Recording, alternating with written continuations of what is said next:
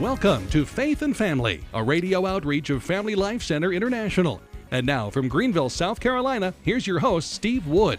Hello, this is Steve Wood, and welcome to Faith and Family. I'm excited as we are continuing our family Bible studies in the Gospel of Matthew. We're still in Matthew chapter 5, which is the Sermon on the Mount. I'm entitling this episode, Marriage Made New, and what we're going to be discussing is Jesus' teaching in the Sermon on the Mount about marriage and divorce in the New Covenant. And the reason we have new teaching from Jesus in contrast with the Old Testament is that Jesus is making marriage new. He's renewing it. He's transforming it. And as a result, lifelong marriage is now a possibility. Just share with you a personal note. This study that we're doing, these family Bible studies in the Gospel of Matthew, is simply an introductory study. So I'm trying to choose text to give you a sampling of what we find. For instance, the Beatitudes in Matthew chapter 5 are so incredibly important. I only picked one to give you a sample of the Beatitudes. It's not like the others aren't important. They're incredibly important. But I picked the Peacemaker's Beatitude because I felt it was the most ignored amongst conservative Protestants and Catholics, so I wanted to emphasize that one. But, what do I do with the rest of the Sermon on the Mount? I'm comparing this to a little town in North Georgia that my wife Karen and I have visited a couple times, just getting an Airbnb out in the woods near a town called Dahlonega, Georgia. And you may or may not know this, but the first gold rush in the United States was not in California. In fact, it was in Dahlonega, Georgia, back in 1829. And when the gold rush first started, you could find gold by picking it up or simple panning in the streams and rivers. It was everywhere for the taking, and then they started the formal mining, and then that basically faded away when the California gold rush came.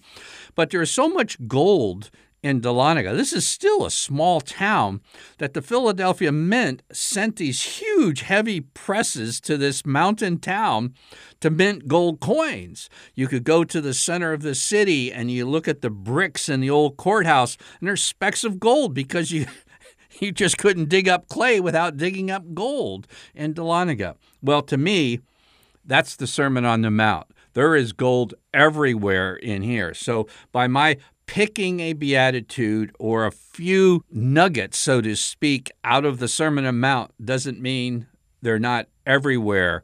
This is the gold rush. This is the center of the center of the center of things, and so it's so important. So what I did after personal reflection, because I honestly didn't know what to do, I felt a impulse to pick those sections of the Sermon on the Mount that literally transform my life. Now, for you may have had different passages in the Sermon on the Mount to transform your life, but the Sermon on the Mount has, on multiple occasions, deeply impacted my Christian life. So that's what I'm going to be sharing with you today. And Matthew chapter 5, the Sermon on the Mount, verses 31 and 32, are the reasons you're hearing my voice over Catholic radio. They're the reasons I left my pastorate as an evangelical pastor and became a Catholic.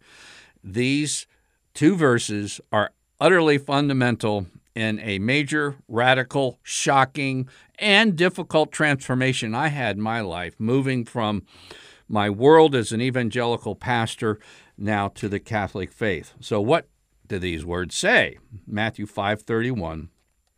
Jesus says, "It was also said, whoever divorces his wife, let him give her a certificate of divorce."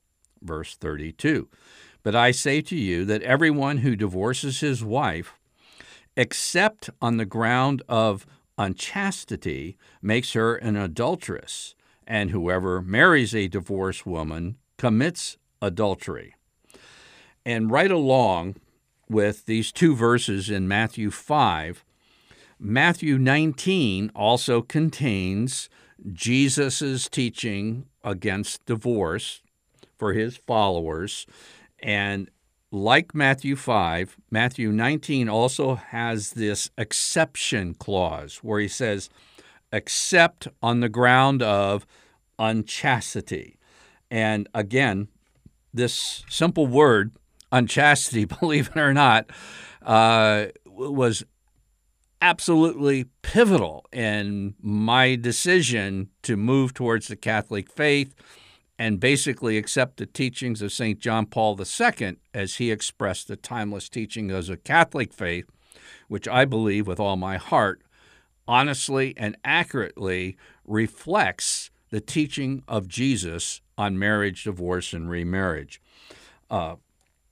My concern for this stemmed out of being a youth pastor. Everything I've done in my adult life in some ways has grown out of being a youth pastor and seeing how good kids just struggle so much when Christian parents separate. And it's so difficult to really help them mend their hearts, which has been ripped apart really when their parents separate. So all of my adult life, ever since I've been a youth pastor, I've wanted to help Christian couples stay together, and that's what we're doing here. Now, as a Protestant, I paid a lot of attention to my professors and the other theologians who said that Jesus had exceptions to a lawful marriage if you wanted to get a divorce. There were exceptions, and particularly it was something like adultery, and that's why a lot of translations of Matthew 5 say, except on the grounds of unchastity. Some say, except on the grounds of sexual immorality, and they're basically saying adultery, because that's what's happening with sexual immorality if you're married. But it's very interesting. And again, this just kind of paid dividends, having a little background in the original Greek language. When it says, except on the ground of unchastity or sexual immorality, if Jesus wanted to say adultery, there's a Greek word for that that's used twice in the same verses here, but it isn't used for the exception clause, and this is very critical as we go through. A lot of this is a little technical, but hang on. There's a really good ending to this. Now, I say to this day, I respect a number of Protestant theologians, scripture scholars, especially my former professors. I'm very grateful for what they gave me and love for the scriptures and their skills. And, you know, there is a sharp Catholic and Protestant divide, but not everything is bad on either viewpoint. You know, it's kind of almost irrational, the differences, because in a lot of really good scripture study, a lot of it comes surprisingly close. But it's not the case with marriage, divorce, and remarriage. And with great respect to my Protestant professors and the other theologians that I read on the questions of marriage and divorce and remarriage, because again, I was a young youth pastor, and then as a pastor, I just wanted to help keep people together, and it just gnawed at me that Jesus seemed to be teaching otherwise, and I came across two gigantic problems with the very common Protestant belief that somehow Jesus is permitting divorce on the grounds of sexual immorality. And those beliefs I held, actually. And then it came to me, it was pointed out to me, actually, that there's two other places in the Gospels that Jesus says almost identical things that he says in Matthew 5 and Matthew 19. In Mark 10, Jesus says the same thing he says in Matthew 5, with the difference being he didn't include the exception clauses. And then there's Luke 16. Jesus says the same thing. He says, as recorded in Mark 10 and Matthew 5, with the exception or the difference that in Luke 16, there are not the exception clauses. And realizing that when these Gospels were initially circulated, they were standalone. In other words, they didn't wait till they had the whole New Testament printed up and then sent it around the Roman Empire. No, these Gospels were initially sent around as individual books and then collected.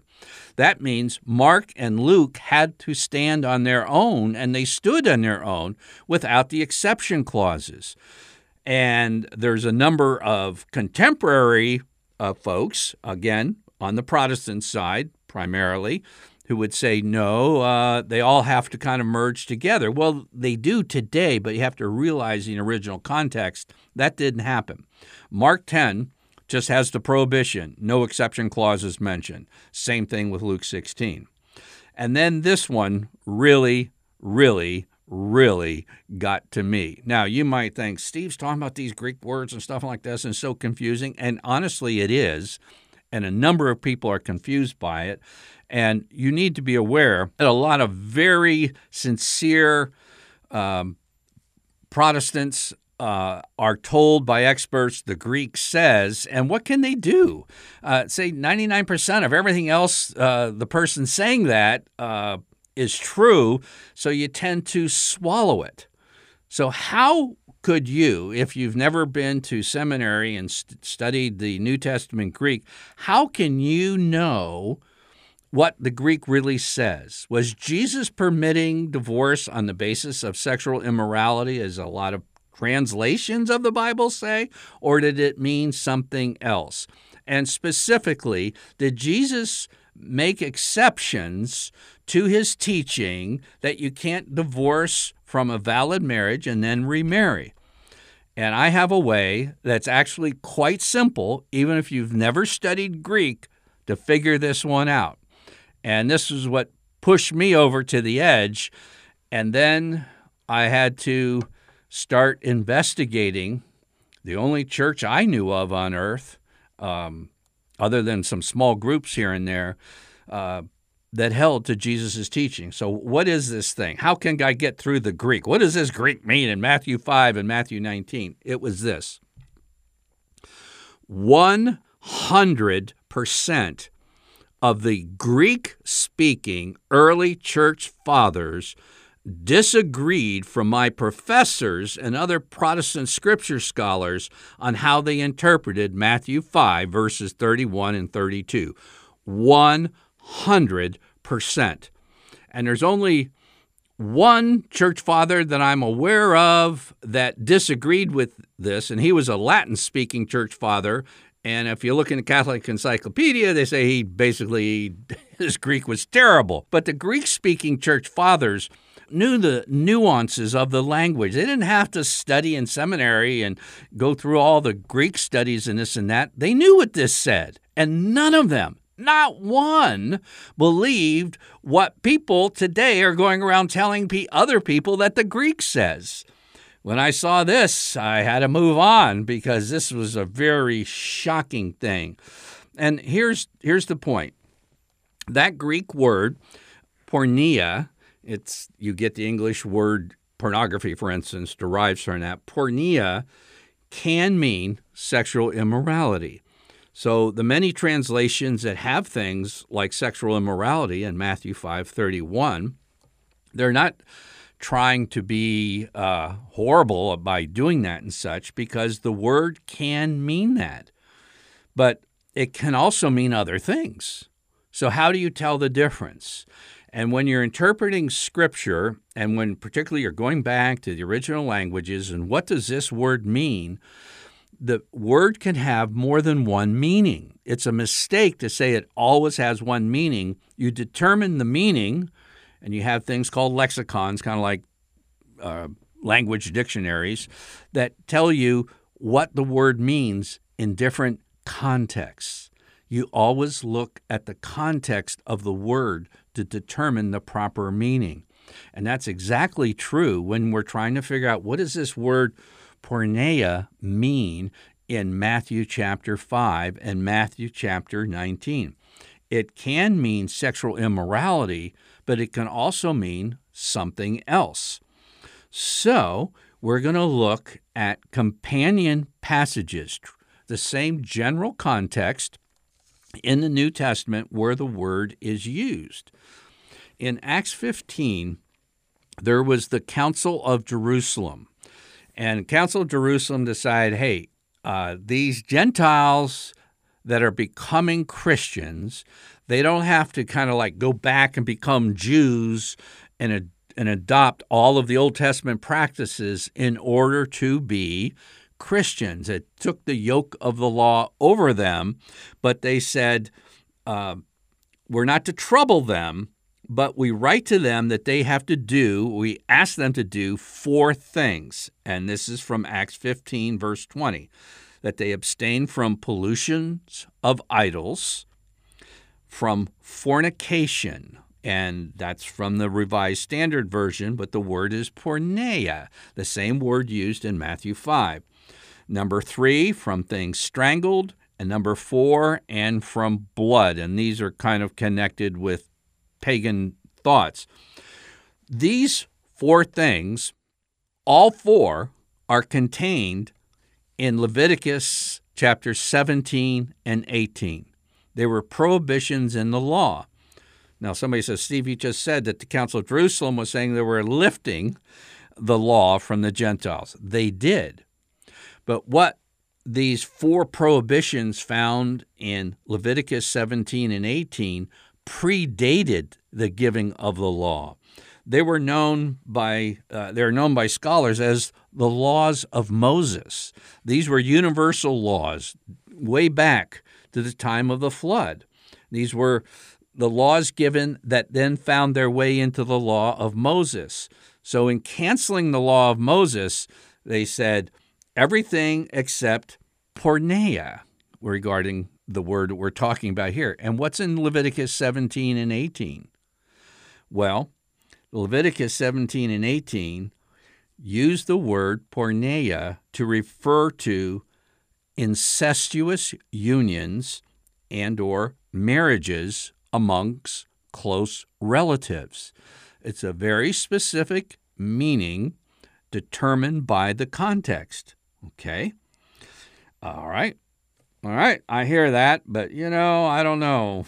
My Protestant Greek expert says something else. Okay, well, here's another one, and this one is pretty obvious. It's in your face obvious. This is from 1 Corinthians chapter 5, and those of you who are shaking your head saying, wow, there are problems in the Catholic Church today, and yep, there are. And guess what?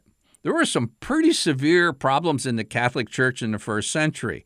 There weren't any other churches around at the time. So when we're talking about the church in Corinth, this was a very early Catholic church. And what had happened in Corinth is that they misjudged, since they were Greeks, they thought the body wasn't spiritual. And when they heard that they had been born to new life and such, they thought they were in the new age, and they were in the new age, but their bodies weren't. But they thought, as a result of their erroneous Greek thinking about the body, that it really didn't make any difference anymore because they were new creatures in Christ. Well, as a result, there was a man who basically formed a union with his father's wife, incestuous marriage. This is how St. Paul mentions it. 1 Corinthians chapter 5 and verse 1. It is reported commonly that there is fornication, or some translations say sexual immorality, just like some translations say the same thing about this word porneia in Matthew 5. Okay? There is fornication, porneia, among you, and of a kind that is not so much as named among the Gentiles. In other words, you're scandalizing the immoral Gentiles in this basically sexual liberation city called Corinth, and that one should have his father's wife. This is an incestuous relationship, forbidden, Leviticus 17 and 18, forbidden all the way back to the laws of Moses. And in context, porneia clearly means an illicit union, and you might call it a marital union, but it was an illicit one. So what is Jesus saying? There's no divorce for his followers, and his only exception was for converts who found themselves in unlawful marriages, like those prohibited in Leviticus 17 and 18 amongst close relatives or even close family members. As bizarre as that is, that happened in 1 Corinthians. And how would you apply this today? Let's say there are people who think it's okay to enter into what's called a so-called same-sex relationship, same-sex marriage, it's called by our state and federal governments, and they can get a marriage license. So what happens if you just start digging in the Bible and your heart's really touched and you have a change of mind and repentance? And now what do I do? Jesus said, don't divorce. Well, I'm married to my same-sex partner. Well, Jesus' prohibition of divorce, there would be an exception if the marriage isn't a valid marriage, isn't a marriage that's really allowed to begin with. Okay. Now, the companion passage to Matthew chapter 5 in the Sermon on the Mount, as I mentioned, is Matthew 19. And it's very interesting because the Pharisees came to Jesus, and they weren't seeking truth. They were seeking to basically trip Jesus up. And so it says in Matthew 19 and verse 3, the Pharisees came to Jesus, tempting him and saying to him, is it lawful for a man to put away his wife for every cause? And he answered them and said unto them, have you not read that he which made them at the beginning made them male and female? Now, what did Jesus do? When asked about marriage and divorce, what did he do? He went back to the very beginning of marriage in Genesis 2. And he goes on, he says, for this cause a man shall leave his father and mother, shall cleave to his wife, and the two shall be one flesh. They're no longer two, but one. The reason you don't separate is like marriage is like you take super glue and put it on a piece of paper and then get another piece of paper and put them together. You can't separate them with harming both because they have been made one. This is a stark reality, and Jesus was simply reverberating what Moses said in Genesis 2. So the Pharisees, clever guys that they are, came back at Jesus and said, well, why did Moses say you can write a bill of divorce and put her away? And it is true, fully true. In the Old Testament, Deuteronomy 24 says that if you're going to divorce your wife, you've got to write her a bill of divorce, and then basically you can't remarry, because what men were doing was just trading wives like old used cars and, getting rid of one, and somebody else marries her, and, I wanted that car back, or I want my wife back, and then, it's an abuse of wives, really what was going on. But it's very interesting to me, and I've looked at so many of those who are building a case for Jesus allowing divorce. Guess where they start? Deuteronomy 24, where the Pharisees started when wanting to trip up Jesus. Jesus, when asked about what about divorce, and again, this is for his followers, he goes right back to Genesis 2. The Pharisees go to Deuteronomy 24. So how did Jesus handle this? He says, because of the hardness of your hearts, Moses allowed you to put them away. But from the beginning, Genesis 2, it was not so. And so I say to you, and this is repeating what he said in Matthew 5, whoever shall put away his wife except for fornication and marry another committeth adultery, and whoso marrieth her which is put away doth commit adultery. And here's what it is. And this, you may have heard how horrible God is and how horrible the Old Testament is, because he has this law in the Old Testament, an eye for an eye and a tooth for a tooth. When our race fell into original sin, it so corrupted the human heart that, let's say there was a drunken fight and somebody picked up a board or a heavy log and whacked some guy in the face and took out his eye. Well, and the unrestrained sin would cause that guy to go back to his family, or worse, to his entire clan, and say, well, let's exterminate all those men in that clan and rape their wives. In other words, let's have a war here, the Hatfields and McCoys. And God says, no, he couldn't change them. Jesus says, Moses wrote that because of the hardness of your heart. He couldn't give a tender heart, but Jesus, through the Old Testament law, God giving that, was trying to restrain the human propensity to overreaching. And what Moses was doing, just like limiting revenge to hard-hearted people, he was limiting how you could do divorce to hard-hearted people. He was trying to restrain it. But something changed when Jesus came. This was prophesied in the prophet Ezekiel, chapter 36, when God, and this is the new covenant. This is the marriage made new in the new covenant. God says, I will give you a new heart and a new spirit. I will put it within you, and I will remove your heart of stone. That's the hard heart. And give you a heart of flesh. And I will put my spirit within you and cause you to walk in my statutes. In other words, the secret to marriage is, number one, if you're not a Christian, get rid of it. Have faith, get baptized, repent, and God will give you a new heart and a new spirit. Get rid of the heart of stone. Having a heart of stone would be really hard to stay married.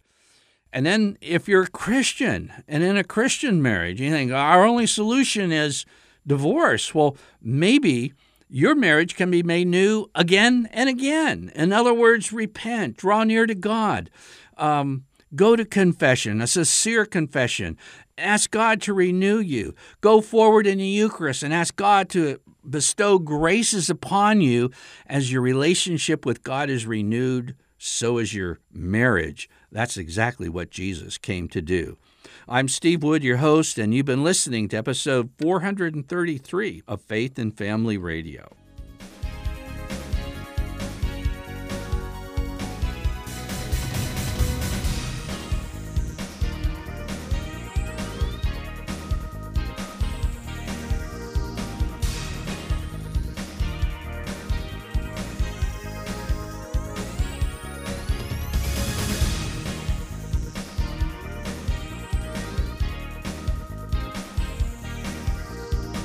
Faith and Family is a radio outreach of Family Life Center International. Visit us online at dads.org.